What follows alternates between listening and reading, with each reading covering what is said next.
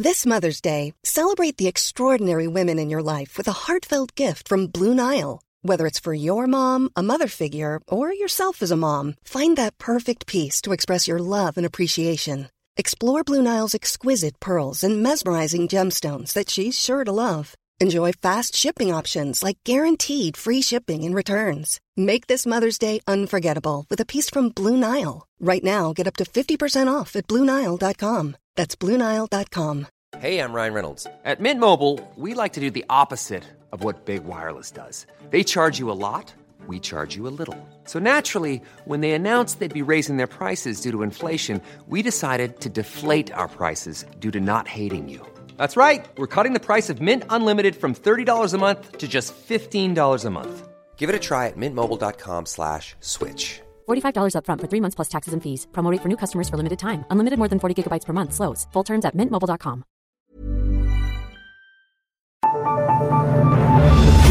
The Michael Reade Show podcast. Tune in weekdays from 9 on LMFM. To contact us, email now, michael@lmfm.ie. Wednesday morning, the 21st of March. Good morning, with much debate and discussion from now till 11 a.m. This is Michael Reade on LMFM.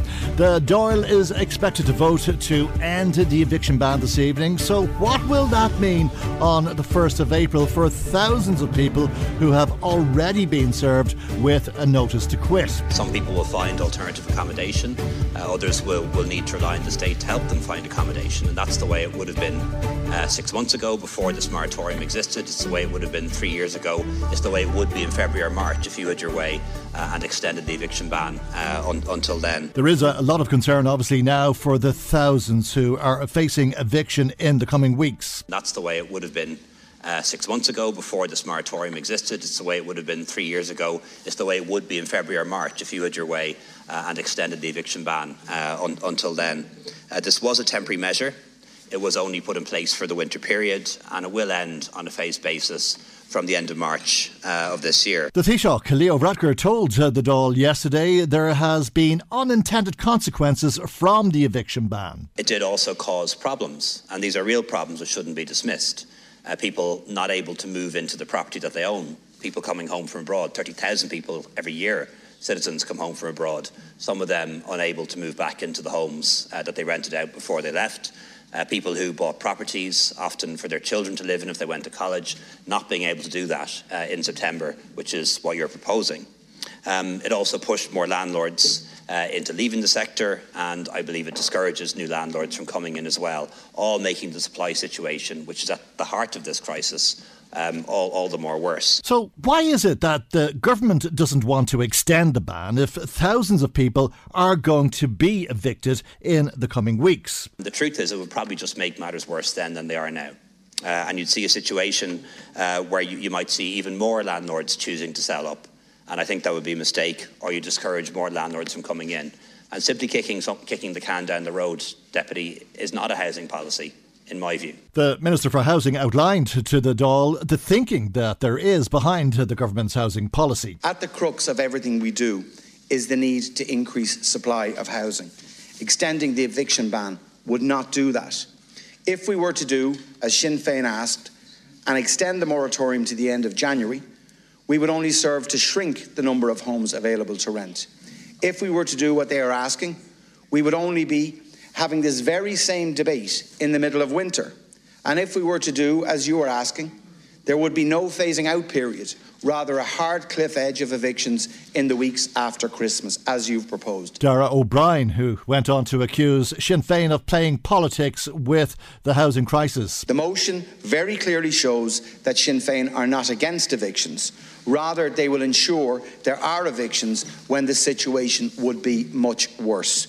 This government has been honest with people. We introduced the winter moratorium to mitigate pressures faced by people over the winter period. We did so in the face of a cost of living crisis. We said at the time we would use the period of the moratorium to ramp up supply. The Minister went on to say what the government is doing to help renters. So, for the information of some deputies opposite, I will briefly outline the facts of what we did at that time and over the period of the moratorium. In the last quarter of 2022, Almost 6,000 new social homes were delivered, including almost 5,000 new build social homes. At the same time, 1,532 local authority homes were refurbished under the Voids programme and brought back into use. Just prior to and during the period of the moratorium, local authorities opened some 500 additional emergency accommodation beds and 170 cold weather beds. 734 adults and 346 families exited homelessness in Q4 of last year. And the RTB data shows that 19,049 new tenancies were registered in January and February of this year. In the last 3 months of 2022, during the winter eviction moratorium, 1,896 HAP tenancies were created. On this point, I want to highlight that the state has created on average of 630 HAP tenancies each month of last year, and that's a direct support for our most vulnerable renters. And at the same time, the government recognises that there is a crisis, but it's not all bad news. We understand it's difficult for people, but we want to ensure that we continue to have extra supply for people that are in social housing, people that are in HAP, that the tenant in situ scheme, that the councils will continue to purchase at pace. There's further schemes coming on, the first opportunity to purchase, people who are renting. There's a big scope scheme coming in for people who are renting, who are not on the social housing list, that the local authorities on an administrative basis can purchase those homes and rent them back at a reasonable, normal rent. Minister Kieran O'Donnell there. Now, the Taoiseach Leo Varadkar says continuing a ban on evicting people is not the solution to them having somewhere to live. The solution to this is a different one. It's more social housing, which we're doing. It's the tenant in situ scheme, which we're doing. It's more supply, such as through Crecona and changes to the fair deal. It's tax changes to encourage more landlords to stay in. And more to re-enter, and also it's increasing funding for homeless prevention. The Taoiseach Leo Varadkar. Let's speak to Gavin Riley, political correspondent with Virgin Media News and columnist with the Meath Chronicle. Good morning to you, Gavin. Thanks for joining us. We've been listening to the government's arguments there, and I'm not sure if the government will win the arguments with our listeners this morning, but they're certainly going to win the vote, it seems, in the Dáil this evening. Yeah, that's the way it seems, and I think the government has already, made its bed and reconciled the idea that it's probably not going to win the public argument, and that its conception that that what they're doing now is the lesser of two evils, or the least worst option. It's never going to go down too well with the government or with the public, but that's just the way it is. I think the government accepts that. The more important thing for itself in the short term is how does it do in the Dáil this evening. And even though this evening's vote is a non-binding one, and even though the Sinn Féin motion isn't actually going to be considered itself, it's just one of the peculiarities of the way the Dáil works, that the government's counter-motion gets considered before the Sinn Féin one. Really, the symbolism is in where the votes actually go, because first of all, we're going to have the government again potentially going into minority situation. It currently accounts for 81 of the 160 TDs. Nasa Harrigan is definitely going to vote against. That would be her third time breaking ranks with the government, her second time doing so over housing. And it would be likely to mean that she'd be likely to be suspended indefinitely from the parliamentary party or kicked out of the coalition altogether. That would bring it down to 80. There's a prospect of Patrick Costello, another Green Party TD, also breaking ranks with the government tonight. That would bring it down to 79. And then you'd be in a minority government, possibly in perpetuity, and the government will be staying in situ only because of the support of outside independents from the likes of the regional groups. So, for example, the likes of Carl Berry, Marion Harkin, Michael McNamara, people who often support the government from the outside. The government will then find itself formally dependent on the support of TDs like that. And again, it's not binding this week, but we also found out last night for certain that there is going to be a binding motion of no confidence in the Dáil next week. So really, the vote this evening is probably a proxy for what happens next week, and any TD who is unlikely to support the government tonight is unlikely to back them next week. And of course, do bear in mind, were they to lose the motion next week, a motion of no confidence, if the government is defeated, then that's it. Leo goes to the park and the people go to the country. That's a Labour Party motion, is it?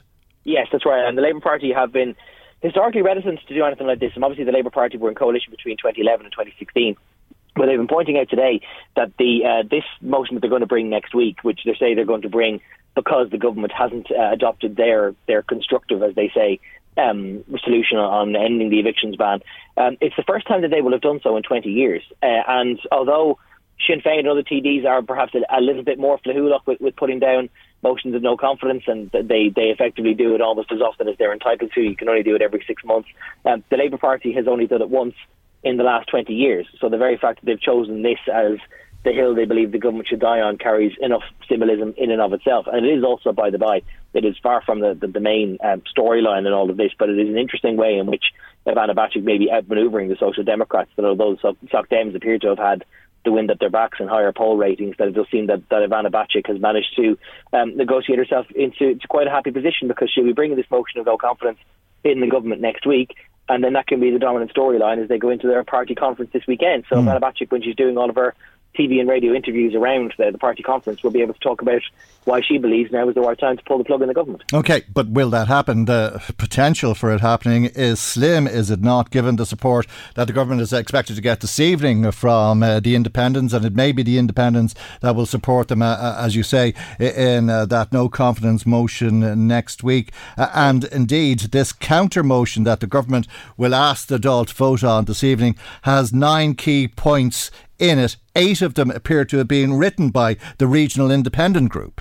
Yeah, and some of them almost verbatim. And I think this is quite curious, because, again, it shows the degree to which the government wants to lock down any kind of working majority in the Dáil. Because if they do have a situation where the Green Party loses 2 of its 12 and you get down to 79, I think what you might be seeing is almost this kind of informal fourth wing of a coalition getting on board. Because it is pretty unusual for the government to be so insistent on locking down votes for a non-binding motion that it will be offering significant policy concessions to a group of independent TDs, like the Regional Independent Group, which includes the 3 TDs that I mentioned earlier, and also includes, crucially, the likes of Michael Lowry and Noel Grealish, who tend to support the government whenever there's a confidence vote, because they know that it means their own pet projects are looked on more favourably afterwards.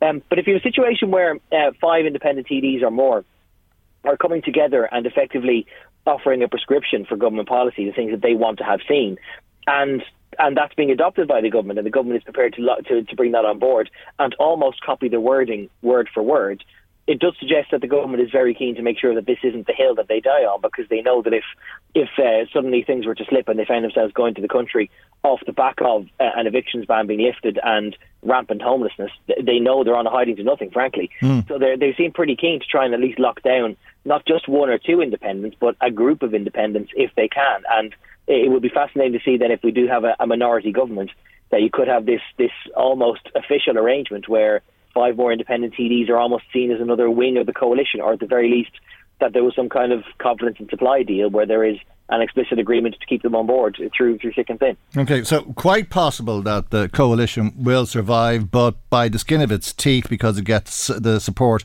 of these independents on this hugely important issue, because it is hugely important when thousands of people are going to be evicted from their homes. Which is going to happen in the next couple of weeks. We've lost Gavin Riley there. We'll get him back on the line.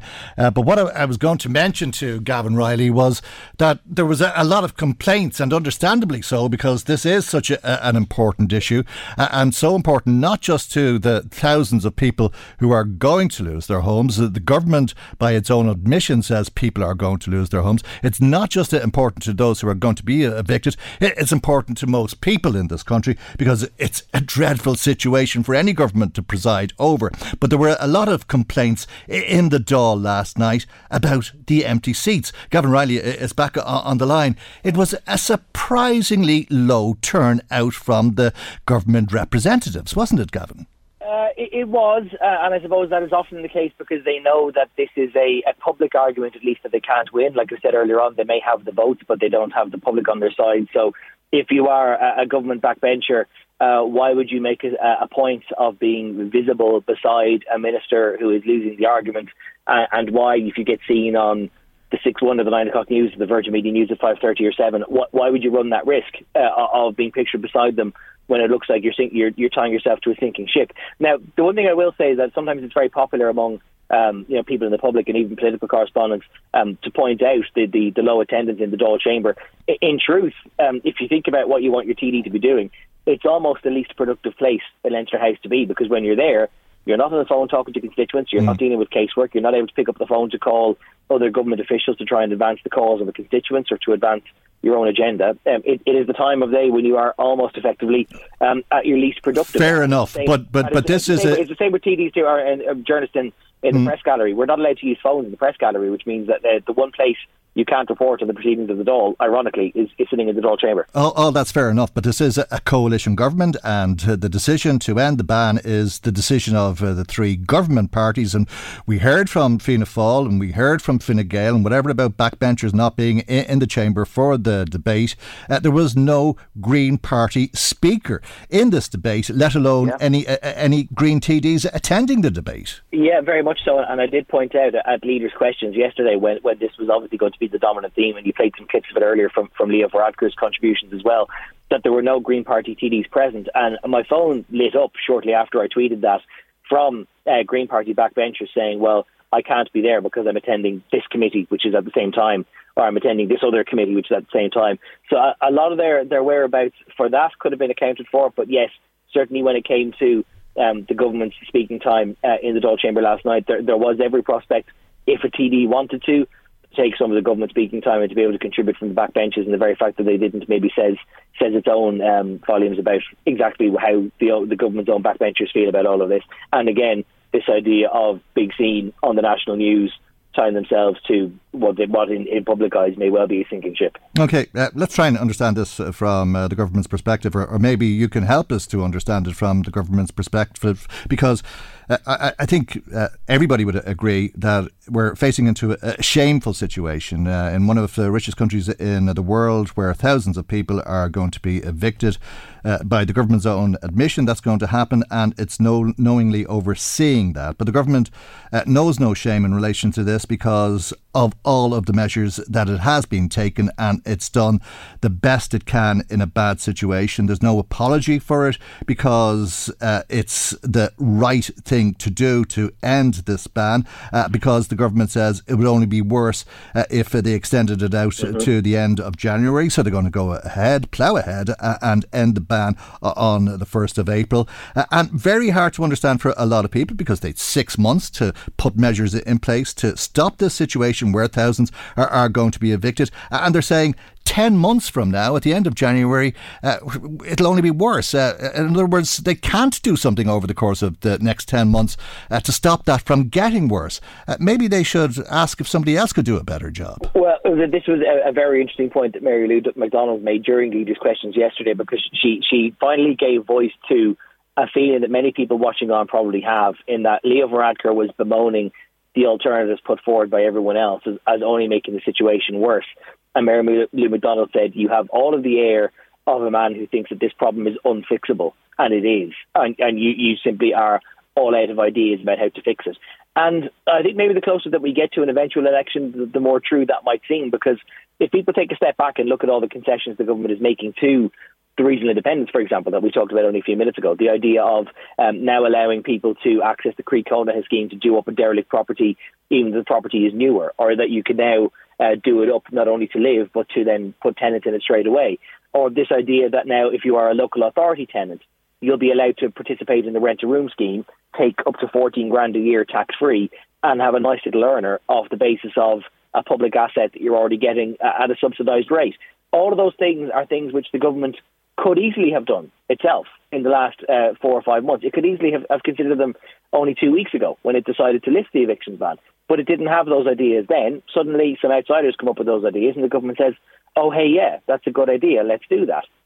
It does beg the question as to why some of those things weren't done. And there are other things that the government is committed to doing, which they have committed to doing multiple times already. Like one of the things that's in this counter motion, again, to try and win over the support of backbenchers or independent TDs, is they're saying that they're going to look at the tax treatment of small landlords, and they will do something in the next budget to try and make sure that there is equitable treatment for small landlords versus the big ones. That is something that they said they were going to do last September when they were doing the last budget, and they weren't able to decide on what they did. So they ended up then giving the renters tax credit of €500 a year, but they weren't able to do anything for landlords because they simply couldn't decide what was the best way to do it. Why would they be able to decide this October if they couldn't decide last autumn? It begs the question as to why they are committing to doing something now when this is a discussion they've already had without there being any fruitful outcome. And maybe if someone else comes up with a good idea, they'll say, yes, that's a good idea, and then they'll adopt it. But what does that say about a government that keeps having discussions, not reaching any conclusion, and then just adopting all the ideas that somebody else puts forward? Maybe there is an argument. All right. This is a government which is running out of ideas. Maybe so, but this argument is not over. The debate will continue until the vote takes place tonight, and it seems like the government will win it, but that won't end the matter either, as you say. It'll run over into next week, and this motion of no confidence in the government. Gavin, thank you so much for joining us on the programme this morning. Always a pleasure. Gavin Riley, political correspondent with Virgin Media News, is a columnist with the Meath Chronicle.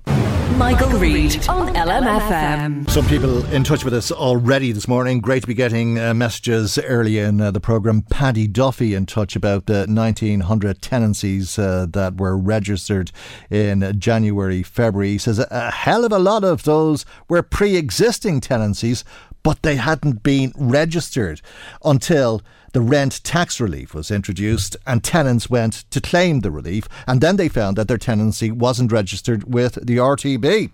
Well, if that is the case, Paddy, I imagine there's a lot of trouble for 1,900 landlords because that would be illegal. You must register a property if you're renting it out. Tom says, listening to Leo Bradker at the start of the programme, it's so clear to me he's only worried about the well-heeled in society. He said people coming home from abroad to their own houses, parents who bought their kids' property to live in while at college. Oh my God, he needs to look after poor people, not the rich, says Tom. Thank you for your text to the programme as well. Some WhatsApp messages. One from Sean in Dublin 9, who says the same shower have been in power for the last 11 years plus, and they've had all those years to sort out this problem, but they've made it worse. Now they blame Ukraine. You couldn't make it up, says Sean. And another WhatsApp message from somebody who says they can't be in the Dáil if they're in another country. Very convenient. Thank you indeed. I imagine most of the TDs are in the country after the Patrick's celebrations, if that's what you mean, caller. But thank you indeed for your message. If you'd like to make comment on the programme today, our telephone number is 041 983 2000. That's 041 983 2000. You can text us or WhatsApp us on 086 1800 658, and you can email michael@lmfm.ie. We're going to stay with Dáil business for another minute or two, and a local issue, indeed an issue that's impacted people across the country for that matter, and how there is going to be an inquiry into how COVID was dealt with by nursing homes. Government to have an inquiry into nursing homes during COVID. But the reality is that the Oaklands nursing home in Kerry, when HIQA visited there in November 2020, 27 of the 32 residents had COVID.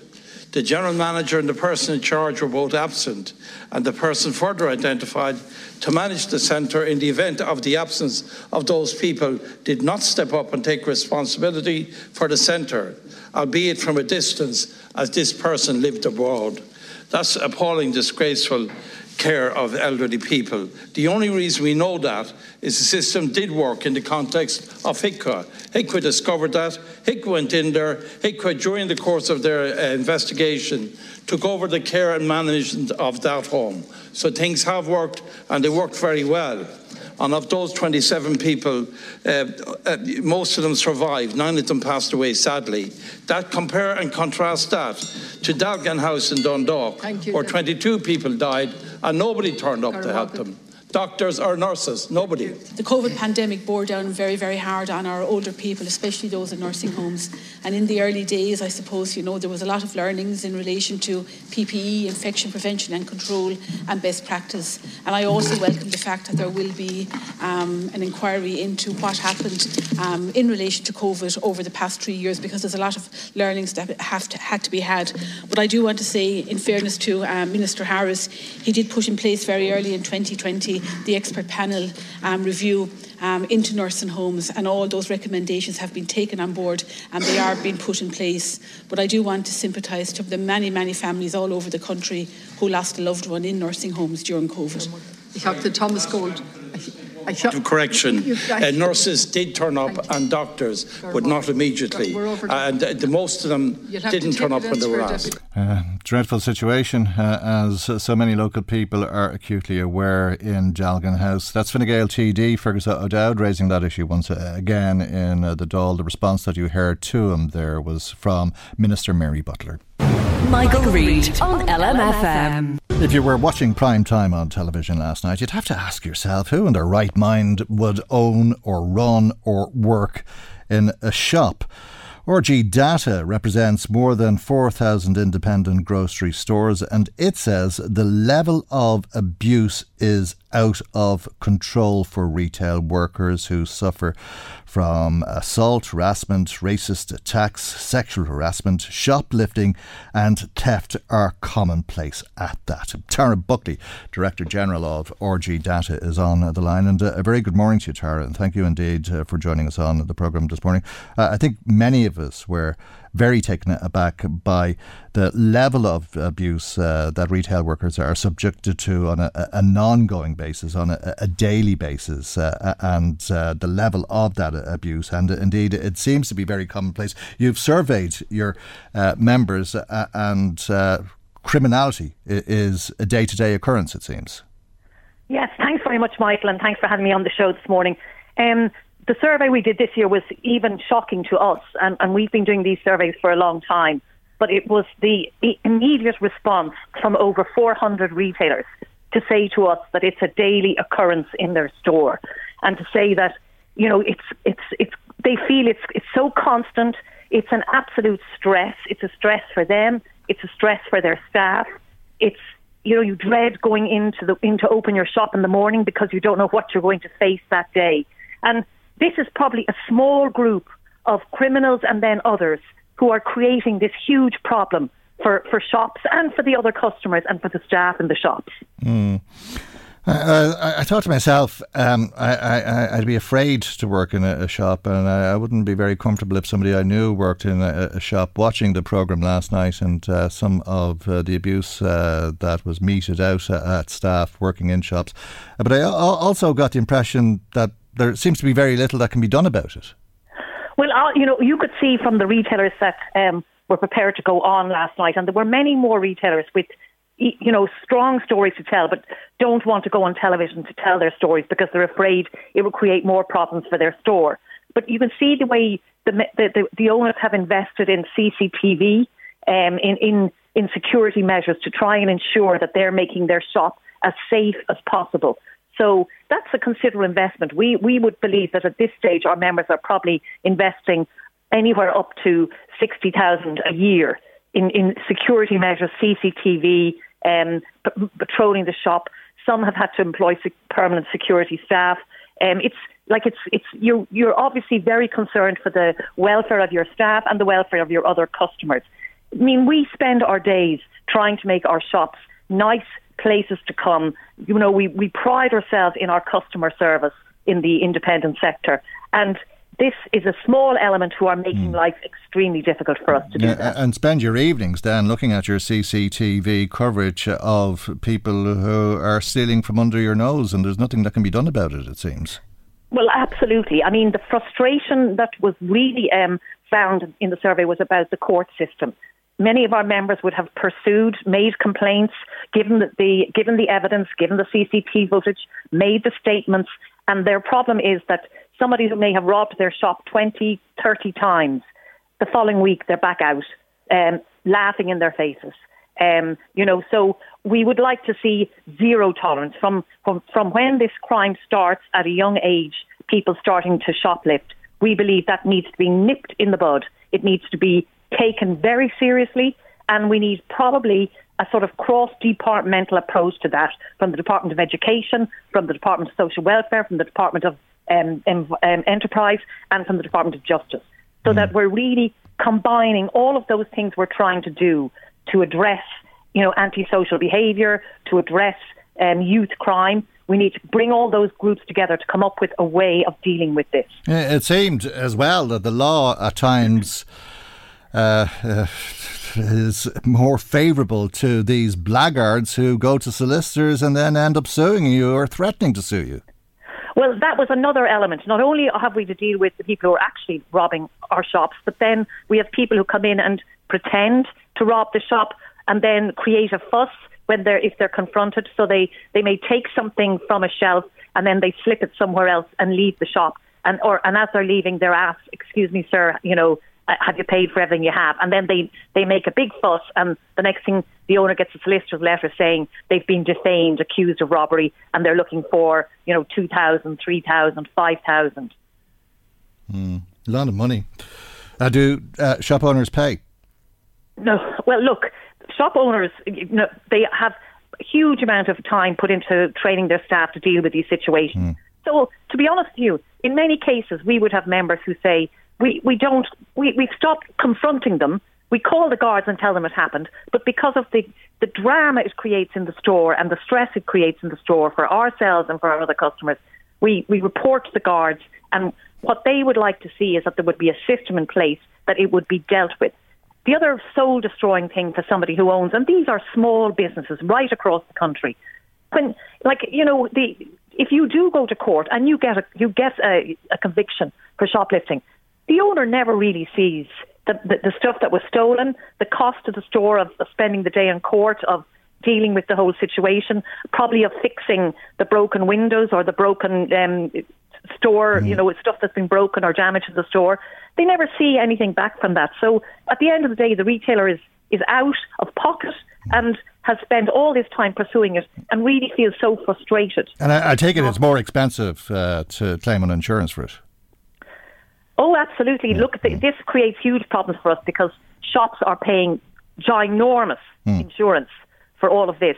And if once you've one claim in your store, your insurance goes up.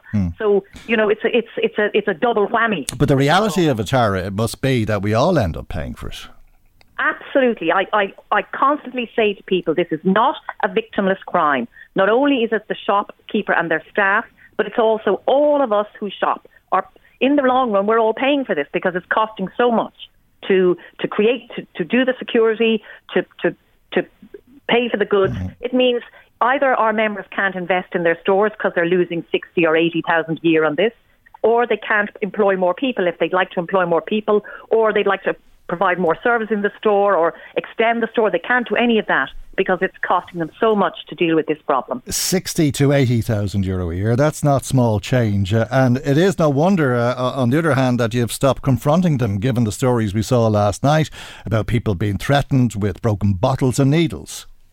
Absolutely. When you read the responses back to our crime survey, it's an eye-opener. Spitting, hitting, kicking, vile abuse. A lot of our members employ people from other countries, really good staff, really working hard. The vile, racist abuse they have to put up with is unbelievable. We have lots of young women working in the retail sector. One of the retailers last night said they stopped their staff having to wear name badges because of the problems it created for the young women. Sexual harassment, people, following them around, asking them out, and if they say sorry, no, thank you, then starting to get very nasty with them and aggressive. So, it's sort of a constant battle, and it is. And then you also have the people who arrive in with knives, guns, syringes, smashing bottles in the store and threatening the owners, stealing coffee and then throwing it over the staff when they're confronted at the door.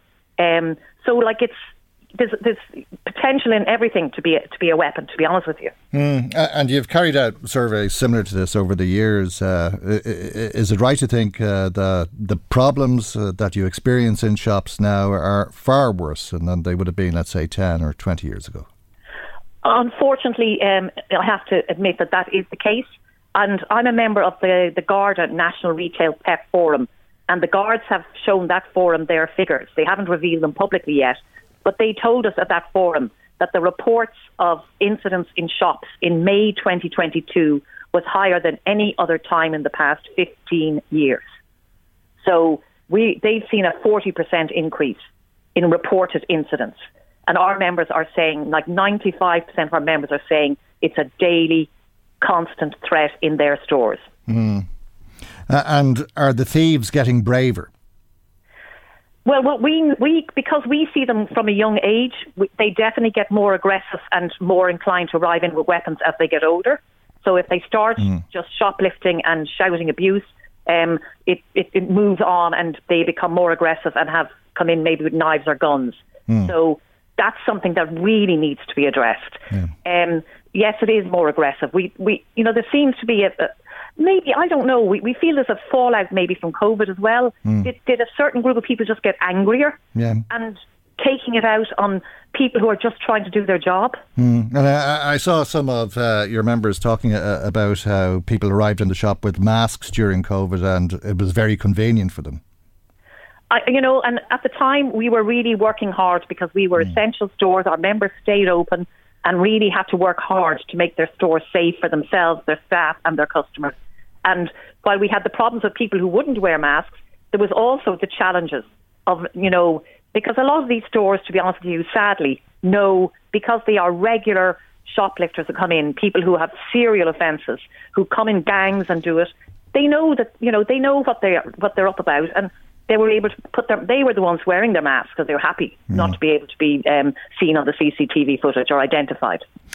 So, to conclude, is this happening because people aren't afraid to behave like this because there's little or no consequence, whether they're being abusive or whether they're assaulting somebody or stealing things, as the case may be? And if that is the case, what can be done in terms of correcting that? The reality is this is probably a very small minority of the millions of people who go in and purchase something in a shop every day, but they're making life extremely difficult for everyone. So we believe that if a zero tolerance approach was taken to nip it in the bud, some of our members had very good results when something happened in the store and they dealt with the local school, the parents, the local community guards, all got together and dealt with the issue. Then they found that they were able to address it and sort things out. And we believe that this is what needs to happen. It needs to happen when people start at an early age. They need to understand what the implications are of robbing. It's not a victimless crime. It's not just petty. It is something that can become quite serious. And because of the amount of it, it's very serious for the small business owners that I represent. OK. Tara, thank you indeed for joining us this morning. Tara Buckley is the Director General of RG Data. Michael Reade on LMFM. Now, thanks to the caller who's WhatsApped us to say if Shops makes an insurance claim after one of these incidents we were hearing about from RG Data. Even if that claim is turned down, you'll still see an impact on your premium. You'll still see your insurance costs go up. We'd Tom in touch with us saying, I've asked this before, will there be an inquiry into what happened in our hospitals during COVID? My dad got COVID and died in a hospital through no fault of his own. Well, I believe the inquiry will be established in the middle of this year, Tom, and it's to look at every aspect of how the country responded to the pandemic. Shirley, thank you for your text today as well. She says, there's a house in an estate behind me. It's been empty for a couple of years because the tenants got transferred to another house. My mother left to go to a bungalow in November and there's nobody in her house either, and that's completely ready to move into. Another house then next to my mother, nobody in it since she moved in, and we've a 14-year waiting list. Why are the houses still empty? We need answers. It's ridiculous, and it's not only in my area, it's all over, and the town council needs to answer for this. Well, thank you indeed, Shirley, for raising that with us. It's a very interesting text, especially given the situation that people find themselves now, where they're going to be evicted, and there is no stopping that. That's what's going to happen because the eviction ban is going to be lifted. We heard from the government earlier. We're going to hear from some of the opposition now. Without putting any measures in place, you intend to remove this protection for renters during an unprecedented housing emergency. Homes to rent are at an all-time low, rents at an all-time high. Housing supply is too slow, housing prices are through the roof, we have record homelessness and emergency accommodation is full in many areas. And now your decision to lift the eviction ban throws renters to the wolves. We're talking, Taoiseach, about people who work hard, pay for everything and do all the right things to build a decent future. We're talking about tens of thousands trapped in the rental market who, in another generation, would have had the opportunity to buy a home of their own. This is a nightmare for renters hit with an eviction notice.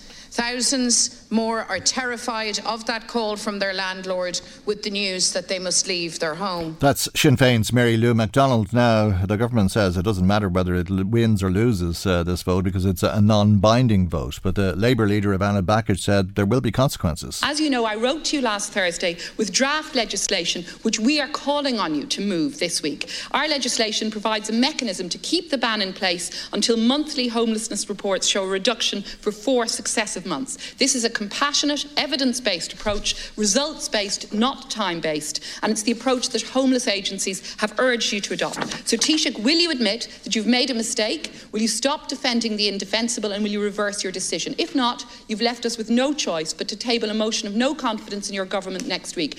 A measure we do not take up lightly, but a measure which we believe is justified by reference to the devastation that your government's decision is causing so many thousands of families and renters around the country. Ivana Bacik is the leader of the Labour Party. Imelda Munster is the Sinn Féin TD for Louth. Minister, just look behind you and look around you at the rows of empty seats. Your government ministers and backbenchers showing utter contempt for thousands of people who face eviction and homelessness in the next 10 days. Are they hiding up in their offices or are they hiding in the Dáil Bower? They can hide from the debate tonight, but they can't hide from their constituents tomorrow evening if they vote to lift this eviction ban. Today, no emergency accommodation in Louth, no hotels, no B&Bs, nothing.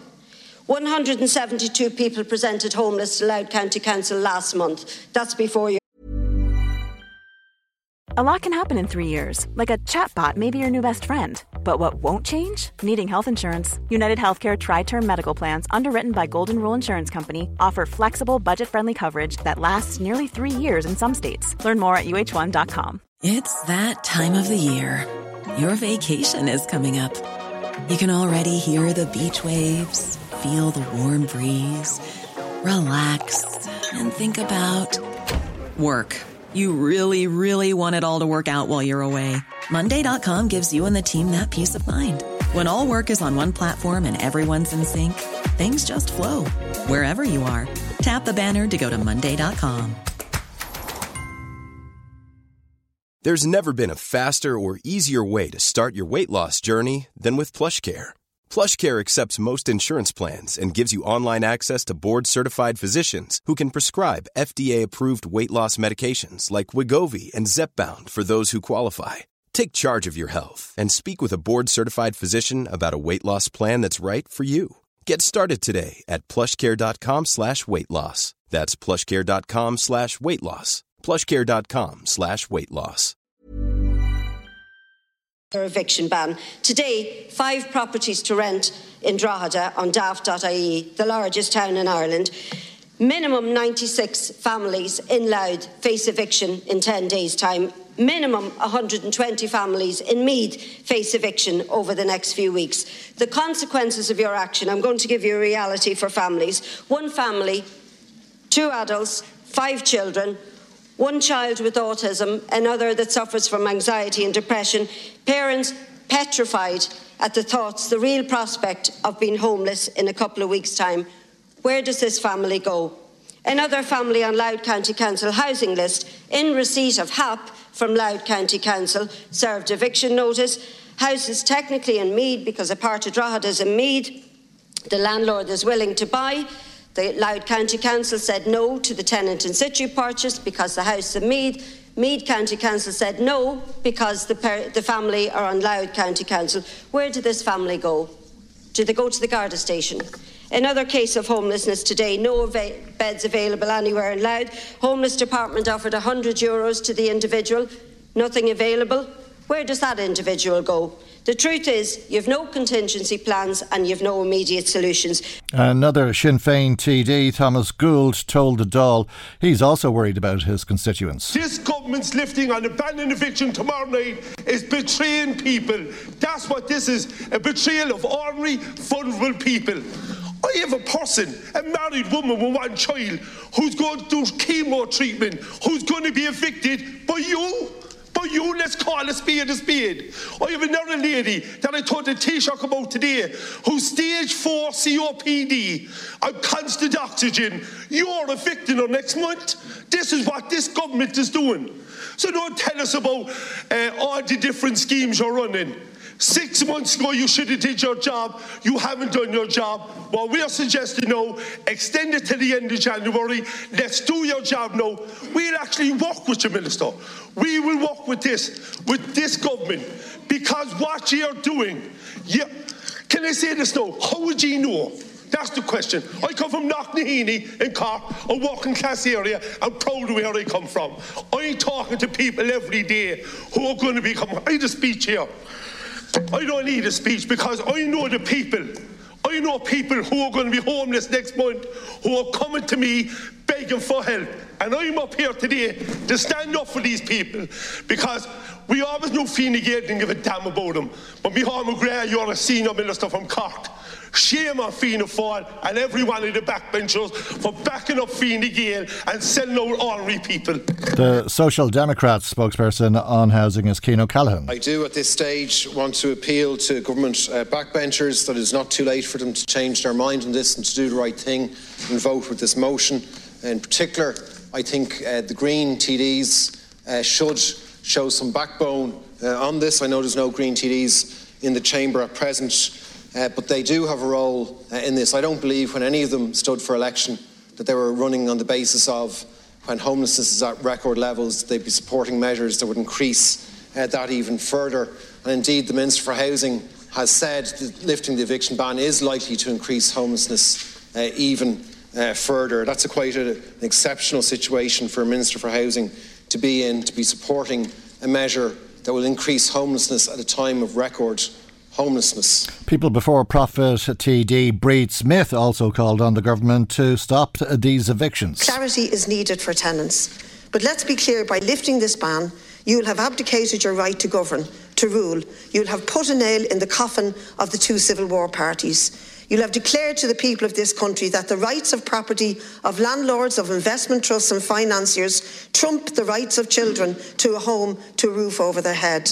You will have revealed for all to see that your political philosophy is the inheritor of the political philosophy of Tories and Whigs who evicted Irish peasantry in the 1870s out of the same belief that the right of landlords and property were paramount. And just as those evictions gave birth to the Land League, I hope that your callousness shown today will give birth to a fight and tenants movement. And I urge all those faced with eviction to stay put and fight. And to everybody who abhors this government policy, to get outside this house at 1 o'clock on the 1st of April, the day of fools, in this case the fools of Fianna Fáil, Fine Gael and the Greens. Be that as it may, the government is going to lift the ban from the 1st of April. Under that circumstance, Peadar Tobin, a TD for Meath West, asked the government to consider an aim to amendment. The amendment states that it calls on the government to make provision to ensure that no person can be evicted if they fulfil any of the following criteria.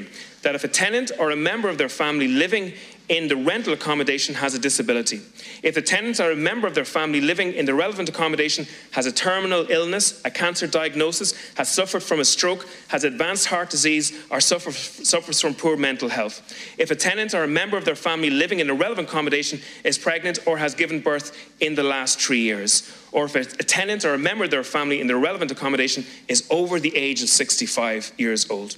So, if government backbench TDs from Fianna Fáil, Fine Gael and the Greens vote against this amendment of compassion, what they are voting is to allow for those cohorts of people who are most vulnerable to be evicted in big numbers in the next while. And remember that each individual TD is responsible for their vote. And they will vote on this evening by the government's own admission. If the government wins the vote, thousands are going to be evicted. Or you'd swear to God, listen to Darragh O'Brien there, that there wasn't 11,754 people in emergency accommodation. Under your watch, 3,400 children in emergency accommodation here tonight. And this government has made a conscious decision to increase that number over the next number of days. We know that there's 3,000 eviction notices that will take effect from 10 days' time. 10 days, folks. And there's a decision to be made tonight and tomorrow when the vote is cast, whether you are going to give support to those individuals or whether you're consciously going to ensure that they become homeless. In the middle of a housing crisis that we've never seen before in modern history of this state, in the middle of a cost of living crisis. Pierce Doherty, his Sinn Féin colleague Owen O'Brien, ended this debate. And you said that you are increasing supply. This is the big deceit of this government and its predecessors. The reason why we have a housing crisis is because year after year after year, Fianna Fáil and Fine Gael have not supplied an adequate volume of social and affordable homes. A third of the people in the private rental sector are subsidised by HAPRAS and rent supplement. The overwhelming majority of those people want to be in social housing. About another 90,000 people in the private rental sector can't afford their rent. They need to be in affordable homes to rent or buy. So in fact, the central cause of this crisis is you and your policies. And I have to say, Deputy Barry was right. You will be remembered like some of your predecessors. For those of us old enough to remember when Margaret Thatcher withdrew free milk from schools in Britain, Thatcher, the milk snatcher, was the campaign slogan. John Bruton and VAT on children's shoes almost brought down a government. That is your legacy. That is what people will associate with the name Darragh O'Brien into perpetuity. The minister who deliberately increased homelessness of single people, of adults and of pensioners. And I have to say, there is nothing in what I have heard from the government today that gives me any confidence that month after month after month we won't be here with rising homelessness figures, and we will be here to remind you, because the people you are evicting have come to us for support, to be their voice, and until you're out of office, they're not going to get the homes they desperately need and rightly deserve. Owen O'Brien ending that debate on the Sinn Féin motion. The vote on that motion will take place in the Dáil this evening. Michael Reade on LMFM. The government has accepted an independent expert review on the North-South Interconnector, which has found that the conclusions of the 2018 International Expert Commission on the decision to build the North-South Interconnector above ground remain valid. They say the review acknowledges that the option of undergrounding the North-South Interconnector has been comprehensively assessed on several occasions. They point to 5 different reports and studies on that potential, but they say the conclusion is that the interconnector cannot be undergrounded because it will not provide the reliability and stability that is required, and without those benefits which a HVDC underground cable would not give, the savings and benefits to the consumer would be substantially less. Now it's time to start constructing the North-South Interconnector, which has planning permission north and south of the border. Let's speak to Pádraig O'Reilly, spokesperson for the campaign group against the project as proposed, the North East Pile and Pressure campaign group. And a very good morning to you, Pádraig, and thanks for joining us. Is this the end of this 15-year-old argument? Good morning, Mike. No, it's not the end. We've been here before many times, as you're well aware. This to us is nothing new. It's just rehashed propaganda about undergrounding not being possible. I think it's very concerning that the government press release, as you've pointed out, states that the undergrounding option is not possible and we cannot underground the interconnector. There is not one line in the report that makes that statement. In fact, quite the opposite. The report, firstly, is just a review of other reports for the last number of years, where 2 independent consultants sat down with EirGrid and asked them to provide a list of the main excerpts from previous reports. So for us, it's not very independent in the way it was set out. But when you actually read the consultants' summary and conclusions, they are stating that undergrounding is possible, is feasible, but that EirGrid are refusing to look at it as a valid option. So we're not any further on from where we were many years ago, Mike, and it doesn't change the reality on the ground. OK, but what the government is saying is that there's 5 other reports and studies that say it's not viable, that it would cost a lot more and would be far less reliable. Well, they should read the reports then, Mike, because that's not what they're saying.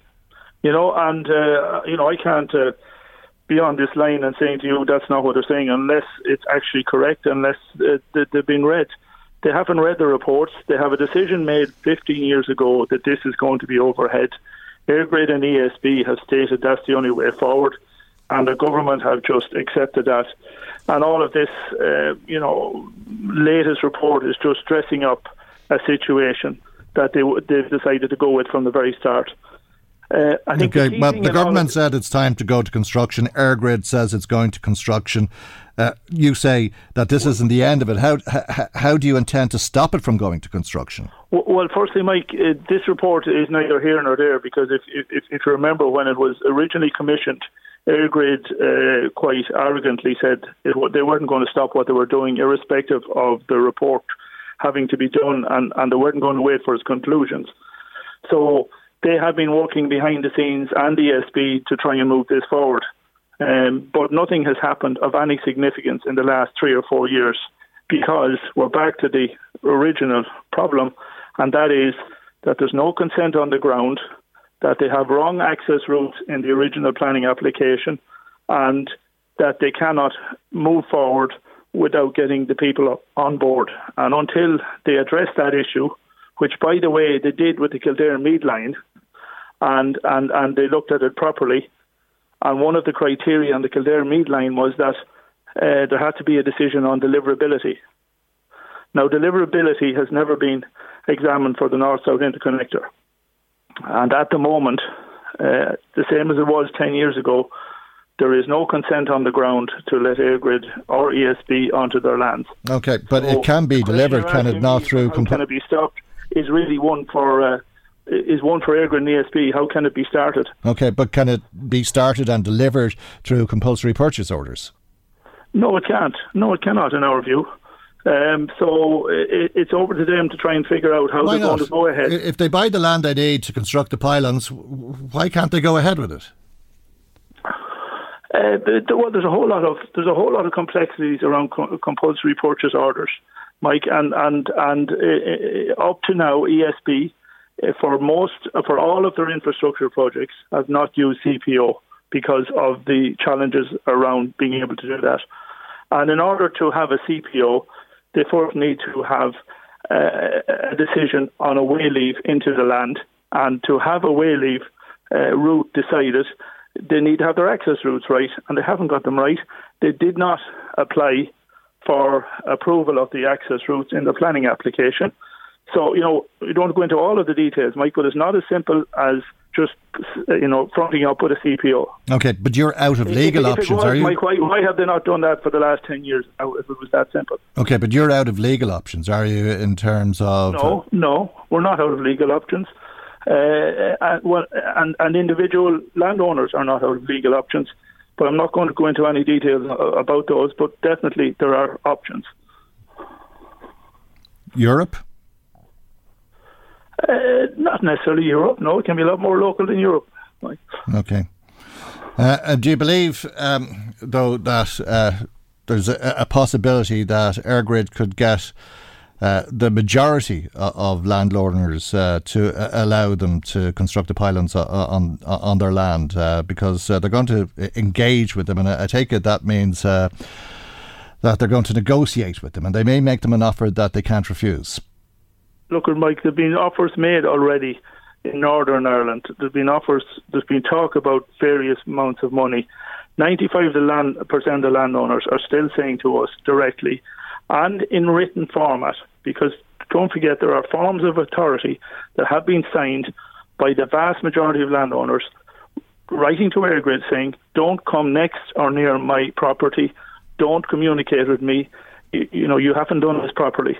And Airgrid and ESB have stated on the record that they will respect those forms of authority. So therein lies the problem for them in terms of how are they going to engage with the vast majority of affected landowners who have told them directly in writing not to come near them. Could this result in civil disobedience?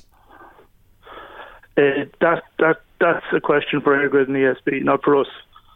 This campaign has been going for 15 years. Why is it a question for Airgrid and ESB? because the people affected have never shown any civil disobedience to any part of this project or the processes involved. We have respected. I know, but I'm getting the impression from you, not just today, but over the years, that it'll be resisted at all costs. And I've thought at all costs might indicate some level of civil disobedience. As far as we're concerned, there's no need for any civil disobedience because we have the right on our side in terms of how this process has happened so far. And it is down to Reade and ESB to respect the conditions of the planning applications. And if they respect the conditions of the planning applications, they cannot move forward. Okay. So it's very much over on their side rather than our side. Okay, we're hoping to speak to Reade. They weren't available to us today. We're hoping that they will be available in the coming days. We'll ask if they'll discuss this with you, Pádraig. Quite normally over the years they've declined to do that. They have, Mike. They have been invited for 15 years to every public meeting we've had. They talk about engagement and they have never come to any one of them. I don't think that's going to change now.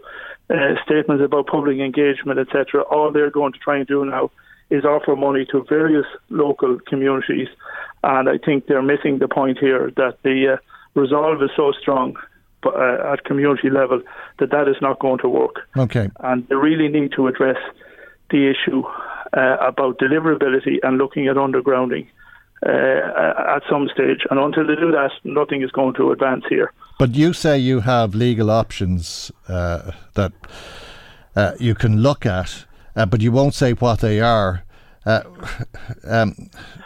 What do you expect? Why would I say what they are? We have been respectfully asking Reade and ESB for the last 10 years to give us the basics around what is happening with the project. You know the various issues that have gone on over the years. We've asked for even, what is the structure of the pylons? What is the stage of the procurement process? They went and got approval for procurement before they even went to the planning in 2015. All of this is being done without any public knowledge or any attempt to keep the public informed. So for us going forward, we have to look at all of our options and we will take them one by one, but we will not be communicating or stating in public what our plans are. Okay. Well, as I say, Reade aren't available to us today. We will ask if they'll debate their plans with you, Pádraig, in the coming days, but we'll leave it there for the moment. Thanks indeed, as always, for joining us. Pádraig O'Reilly, spokesperson for NEPP, that's the North East Pylon Pressure Campaign Group. Michael Reade on LMFM. I'm sure you know the first National Action Plan against racism in 15 years was published yesterday, and it is badly needed, it would seem, according to the findings of the latest report from INAR, the Irish Network Against Racism, which has seen a significant increase in the number of assaults and criminal acts that have been carried out on people with racism at the core of these attacks against minority groups who are afraid for their safety. Let's speak to Sakshi Arya, who's iReport reviewer, who reviews the reports of racism in Ireland and a recent graduate of the MPhil in Gender and Women's Studies in Trinity. Sakshi, a very good morning to you, and thank you indeed for joining us on the programme. You'd 600 reports of racism, including violent assaults and discrimination last year, compared to 400 in 2021, and it appears as though the problem is even worse again this year, apparently. Yes, good morning, Michael. As you said, it does look worse, and we believe that this is because of the return to pre-lockdown life. And the most concerning trend of this report has been the occurrence of repeat harassment, which makes up for most of the racist crimes reported around this year. Right. And why are people being harassed? Well, it could be because of, like I said, the return to pre-lockdown life. People are meeting more than they were than last year. And why they're being harassed? Well, that's because of this system of oppression that has its roots and that has always existed, and people are just simply been racialized in their relationships in any given society. Explain it to me. I don't understand what the system of oppression is, and you'll have to forgive me because I'm what they call a stupid paddy.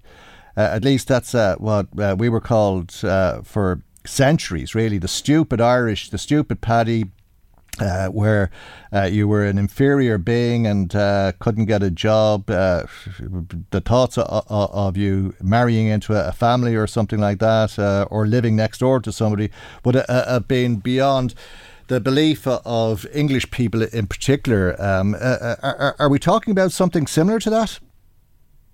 Well, we are. So to say, racism is a systemic oppression, which basically complements and operates through other systems of oppression. For example, people are oppressed based on their economic or economic class or gender, or so to say, their privileges or their race for most of the part.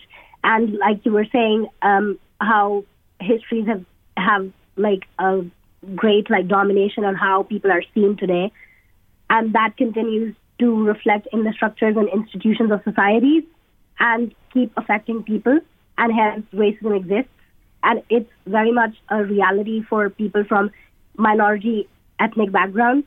And this report that I review and many others alongside me do, it's just a snapshot of such reports.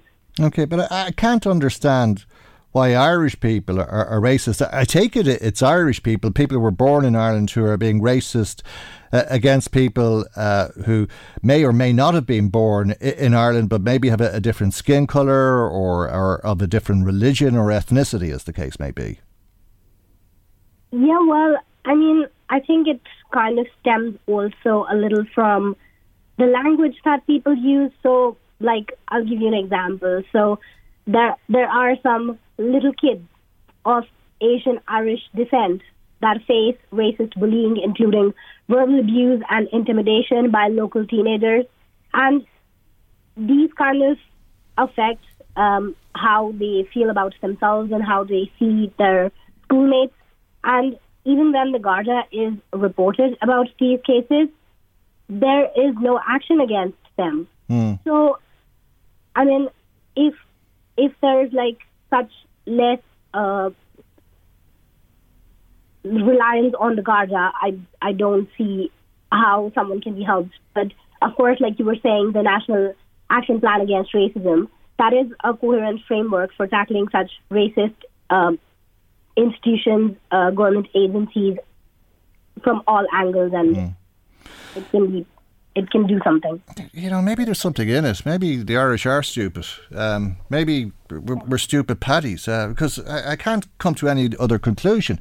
Why on earth, after centuries of discrimination, would Irish people end up being racist themselves when we've been the subject of racism, particularly from the English? I mean, if you lived in English cities in the 1970s, it was quite possible, if not probable, that you'd be beaten up by skinheads who were out paddy bashing, as the case may be. It wasn't just that type of discrimination. You wouldn't get work. People would hate the idea of you having a relationship with an English person. But I grew up watching BBC televisions, actually, and I used to be very disturbed at how they'd laugh at the Irish all of the time. Not just me. I mean, everybody in this country. We used to hate it.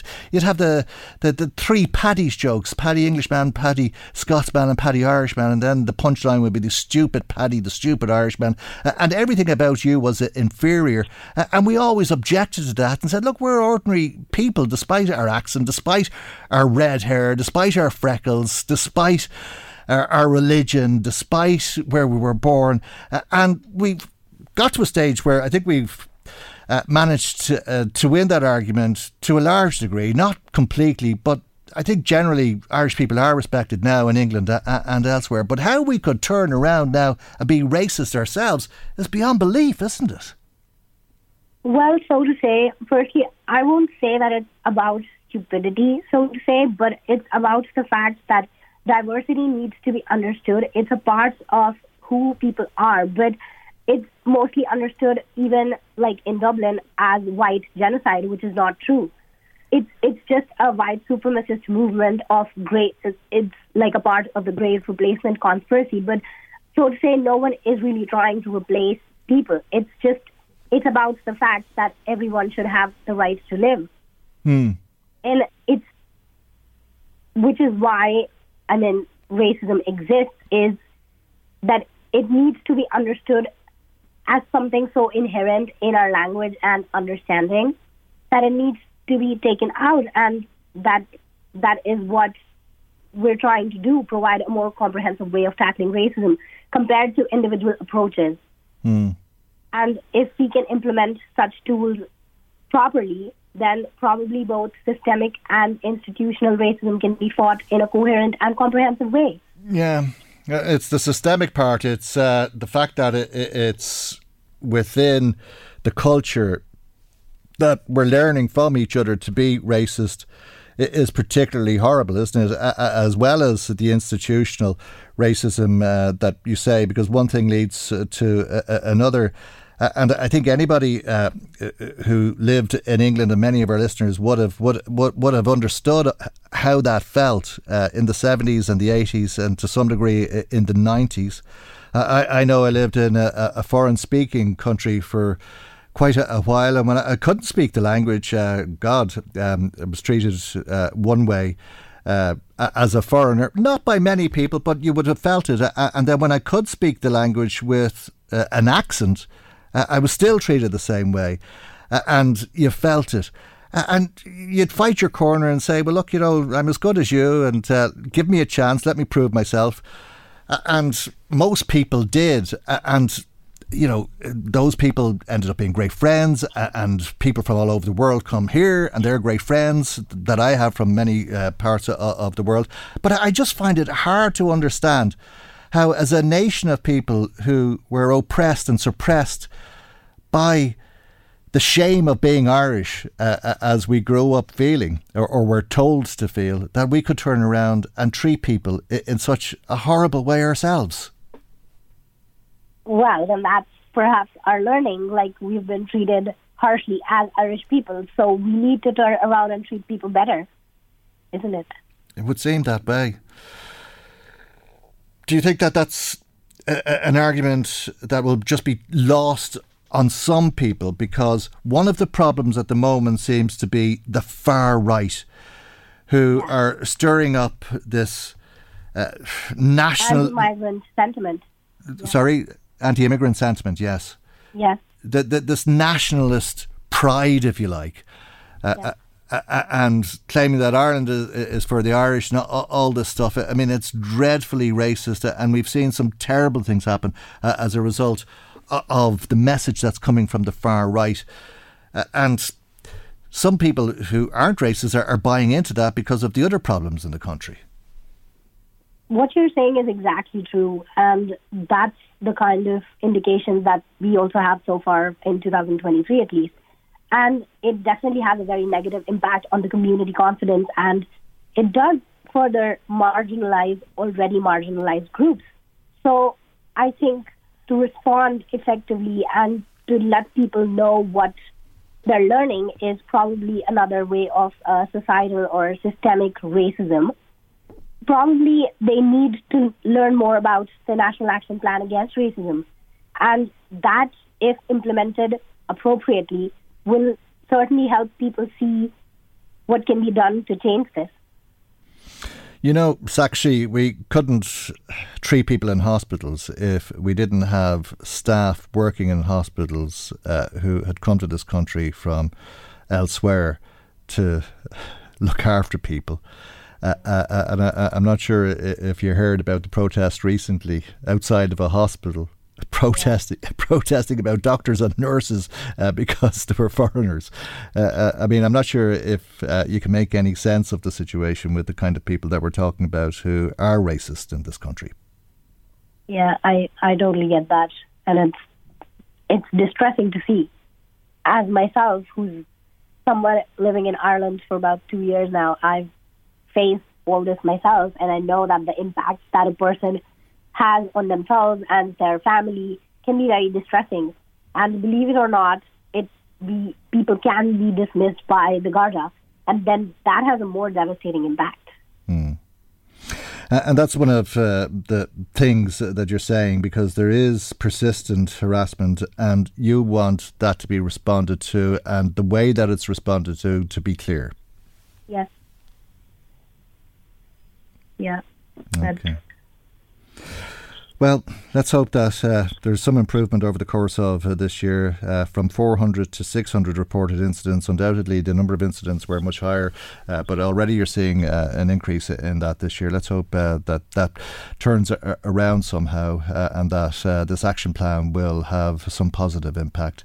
We have to leave it there for the moment, though, and thank you indeed for joining us on the programme. Pleasure to talk to you. Thank you so much, Michael. Sakshi Arya is an iReport reviewer, reviews the reports of racism in Ireland, and recent graduate of the MPhil in Gender and Women's Study in Trinity College. Michael Reade on LMFM. Speaking of racism or ending racism, yesterday was the International Day for the Elimination of Racial Discrimination. To mark the day, Amnesty International delivered over 200,000 signatures as part of the Demolish Apartheid, Not Palestinian Homes petition. It was signed by people from 174 different countries, including 5,000 people in Ireland. Let's speak to Kevin Naughton, who's the campaigns officer with Amnesty International Ireland. And a very good morning to you, Kevin, and thank you indeed for joining us on the programme this morning. That's a strong message to the Israeli government, but I'm sure you'll agree it's most likely one that will fall on deaf ears. Good morning. Yeah, well, I mean, it is a very strong message. So last year in February, we released a report that clearly showed, after much research, that the Israeli state has created and implemented a system of apartheid designed to oppress the Palestinian people. So it's a really serious issue, and it's something that needs to be discussed on a local and international level. So in response to that report, we created a petition, as you said, calling on the Israeli authorities to stop demolishing Palestinian homes and villages, and instead to demolish the system of apartheid that we created, that they created. And we got a really great response, as you said, from the Irish public. Over 5,000 people here signed the petition, 200,000 globally. So when you break that down per population, you know, the Irish response has far outweighed its size in terms of our small population compared to many other countries. And so yesterday we sent all of those petitions, 200,000, straight to the office of Israeli Prime Minister Benjamin Netanyahu in Jerusalem, and we called on him to take action. You know, the Israeli state designed the system, and they can bring the system to an end. And many people will associate apartheid with South Africa, but of course, just because it ended in South Africa, it's still happening now in Israel and the occupied Palestinian territories. Probably not surprisingly so, given that Netanyahu is one of the most right-wing Israeli prime ministers, presiding over one of the most right-wing Israeli governments ever. Yeah, absolutely. But I suppose whether the government of Israel is right-wing or left-wing, you know, whatever government is in power now has the power to do this. And it's in everyone's benefit to bring about, you know, peace and mutual respect between all the communities who live in these places. And the reality is that the people of Palestine in the West Bank, Gaza and in Israel itself are facing daily struggles and discrimination because of this apartheid system. I mean, one example, so there's a number of criteria that has to be met to kind of identify something as being apartheid. And one of the key criteria is the fragmentation of a population. So the Israeli state has ensured that Palestinians, you know, some of them are living in the West Bank. You've got hundreds of thousands in East Jerusalem, 2 million in Gaza who are never allowed to leave. And it's been intentionally designed so that they're fragmented and that each are given identity cards depending on where they're from, and that restricts their movements, it restricts where they can get healthcare, where they can get education. And oftentimes you have families who, you know, have different ID cards and so can't even visit each other. And people who live in East Jerusalem, if they leave East Jerusalem for too long, they're not allowed to go back. So whatever government is in power in Israel, we're asking them to take action now and really bring an end to this cruel and racist system. Okay, well, you may be wasting your breath, and people might ask, why does the Israeli government act like this? And I think the answer probably is because they can, because there's no real opposition from the international community. If anything, you could say that the Israeli government has the support of the West. Yeah, that to some extent is absolutely true. You know, we need to have accountability at the UN level, and those who are kind of allowing Israel to act with impunity need to take action and stop this. So one of the things we've done in Amnesty over the last couple of months, we've joined forces with other Irish organisations like Trócaire, a number of trade unions, and we've set up the Anti-Apartheid Campaign for Palestine. It's a coalition of groups that come together. And what we're really asking now is, as the next part of our campaign, to get the Irish government to officially recognise this as apartheid. And once we recognise it, let's take it to the UN at an international level, get other countries to do something, because apartheid is a crime against humanity under international law, under a UN convention. And if it's recognised as such by various governments, by the UN, then action needs to be taken and accountability needs to be brought forward. So, and we acted in relation to apartheid in South Africa, as people will remember, because of a campaign that was driven by the Dunn's workers, and very similar to that is the Francis Black Bill. Is that something that you'd like to see the government support, the Occupied Territories Bill? Yeah, absolutely. And Francis is part of our coalition, and it's something we've kind of worked on in the past, because we'd also agree that, you know, if you have an occupied territory and there's goods being produced in that occupied territory, there has to be regulations, there has to be, sanctions on the fact that companies can't go into these places and produce goods in occupied territories. So, that bill hopefully, will be part of the process going forward, on top of separate legislation to officially recognise this as apartheid. And all of that can be part of an Irish kind of action to really see something be done here and maybe at the EU and UN level going forward. Okay, maybe we worry about how that would be interpreted by the United States. Yeah, that would obviously be, something that would have to be dealt with at a government level. But I suppose what each country needs to take its own stand. So obviously the United States has a bigger population, has bigger influence, but we're a really well-respected country on an international level. We've just finished a successful term as on the UN Security Council. So we are respected, especially in this field. We've been through our own conflict and we've seen, how dialogue can solve problems. So we have a role to play here, and the Irish public have a real interest in this issue. But can Ireland take its own stand as a member of the European Union? Because the European Union has been criticised because on one hand it's giving this great support to an oppressed people in Ukraine, and on the other hand it's rubbing shoulders with Israel. And I suppose, whether we can take our own stand or not, it's kind of, various legal opinions on that. We would very much believe that we can. But we have to take some sort of stand, and we have to begin the process of having this discussion. I think a lot of people in Ireland would have sympathy, with the Palestinian people and the oppression that they face. Many people haven't yet associated the word apartheid with what is happening in that area.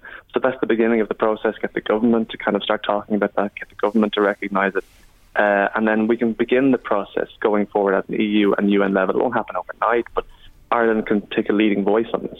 Okay, Kevin, I have to leave it there. I'm out of time, but thank you for joining us on the programme today. Kevin Naughton, Campaigns Officer with Amnesty International Ireland.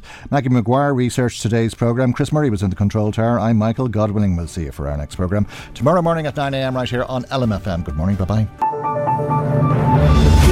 The Michael Reade Show podcast. Tune in weekdays from 9 on LMFM. To contact us, email now, michael@lmfm.ie. Hey, it's Paige DeSorbo from Giggly Squad. High quality fashion without the price tag. Say hello to Quince. I'm snagging high-end essentials like cozy cashmere sweaters, sleek leather jackets, fine jewelry, and so much more. With Quince being 50 to 80% less than similar brands. And they partner with factories that prioritize safe, ethical, and responsible manufacturing. I love that. Luxury quality within reach. Go to quince.com/style to get free shipping and 365-day returns on your next order. Quince.com/style. When you make decisions for your company, you look for the no-brainers. If you have a lot of mailing to do, Stamps.com is the ultimate no-brainer. Use the Stamps.com mobile app to mail everything you need to keep your business running with up to 89% off USPS and UPS. Make the same no-brainer decision as over 1 million other businesses with Stamps.com. Use code PROGRAM for a special offer. That's Stamps.com, code PROGRAM.